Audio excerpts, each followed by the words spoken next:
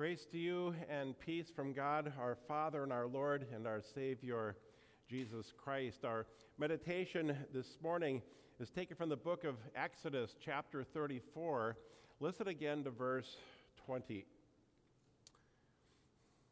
Aaron and all the people of Israel saw Moses, and behold, the skin on his face shone, and they were afraid to come near him. So far, our text.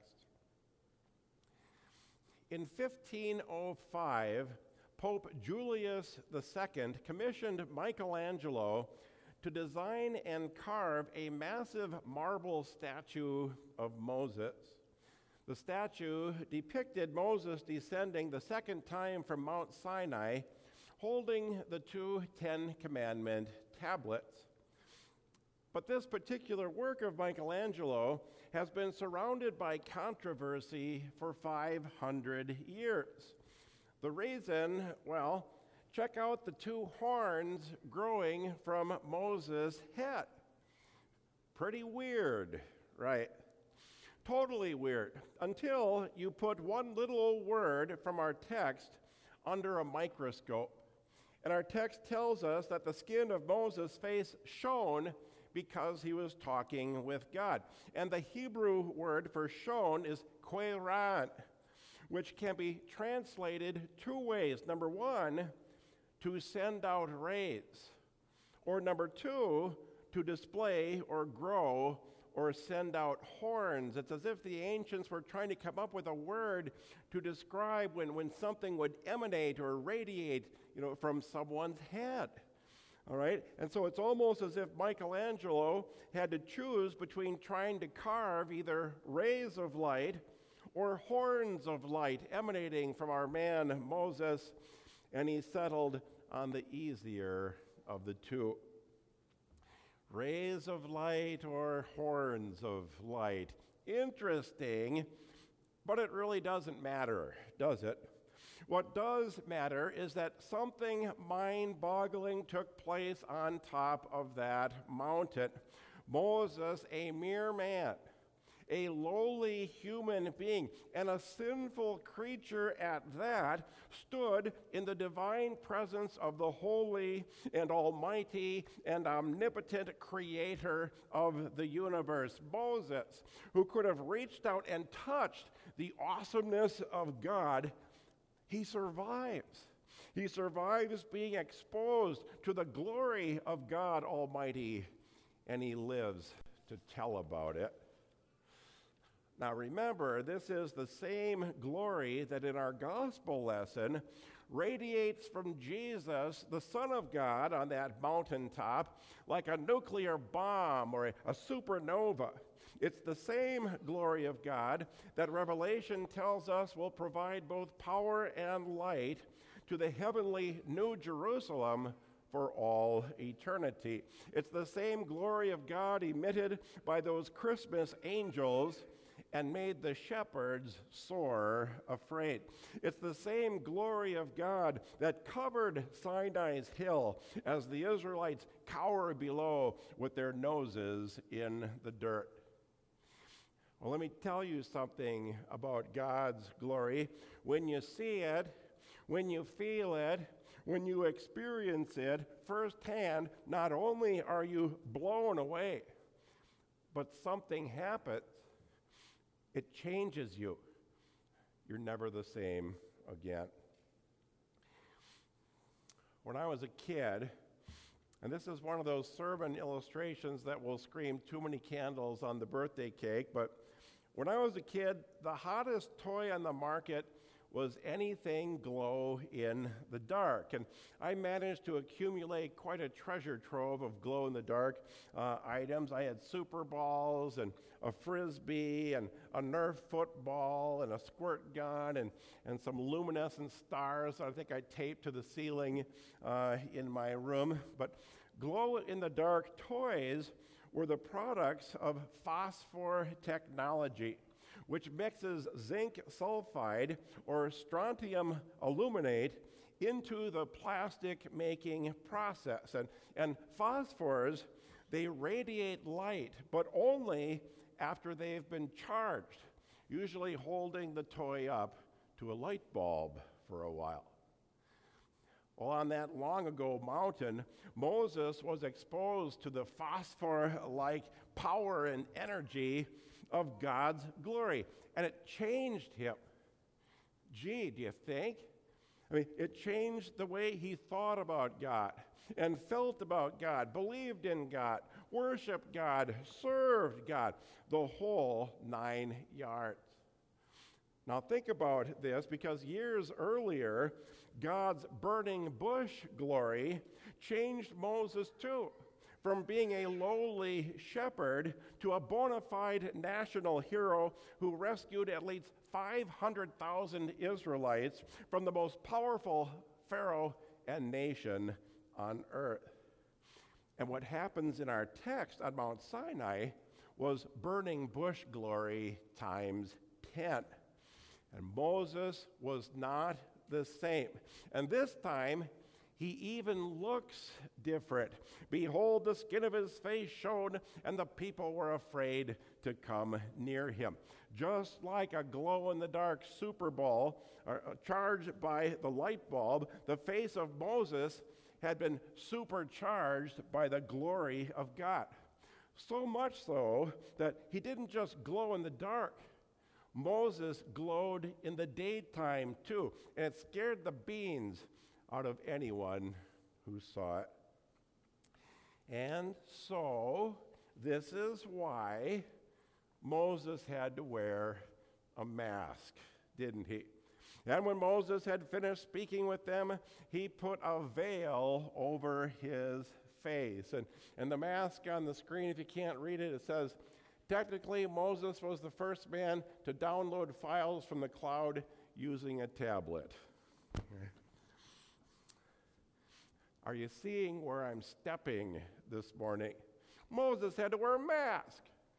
Well, that sounds familiar now, doesn't it? But not because he had come into contact with some kind of virus, but because he had come into contact with and had become totally infected and charged and changed by the glory of God. But get this now, Moses didn't wear his mask all the time. Here's what was going on. There are several occasions where God would instruct Moses face to face, not just that one time on Mount Sinai.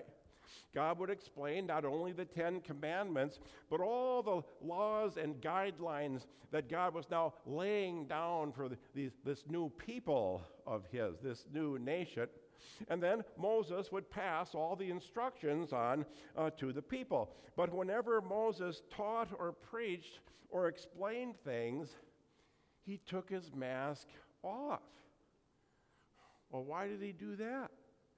Well, if I suddenly glowed like Split Rock Lighthouse in the middle of the night, each time I climbed into the pulpit and did a Bible study, wouldn't you pay attention to me? You wouldn't be checking your cell phones like you are right now.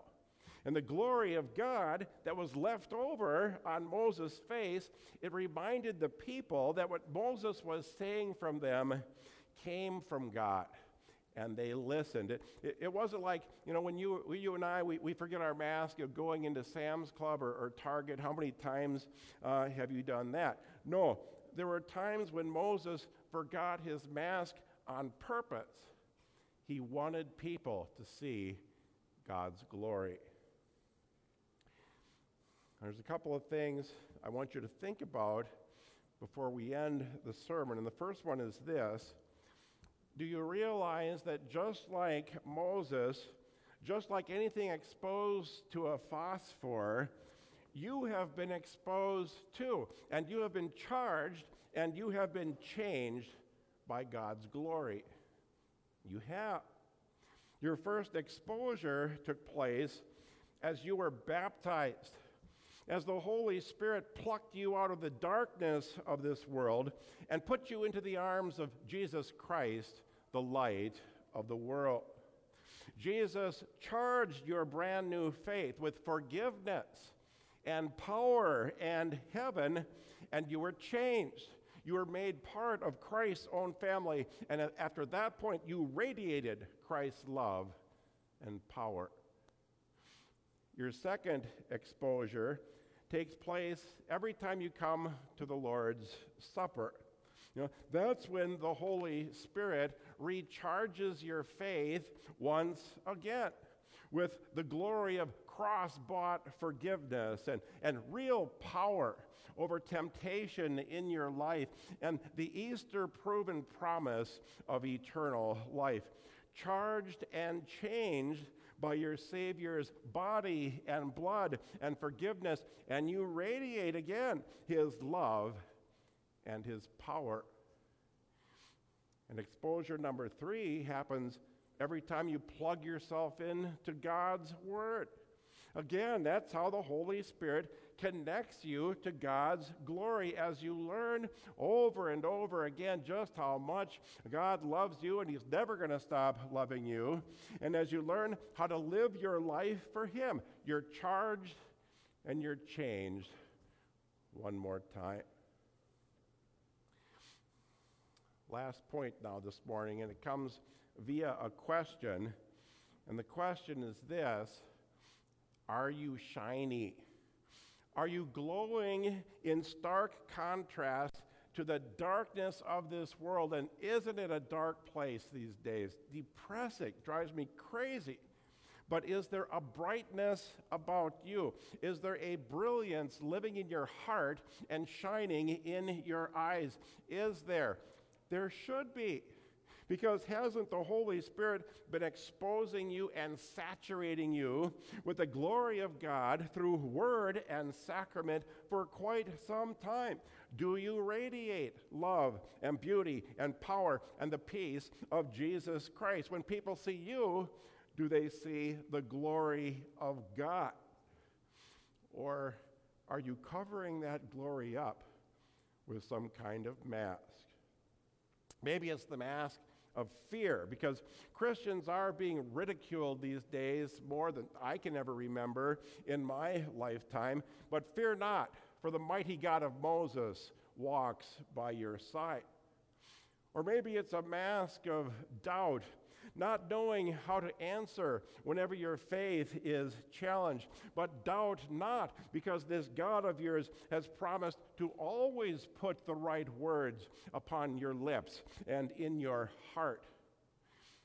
Or maybe it's the mask of smallness, wondering how little old you could possibly make a difference for Jesus. But don't you know that God loves to use small things to do mighty things for his kingdom, like a shepherd boy named Dave and a fisherman named Pete and a teenage Jewish girl named Mary?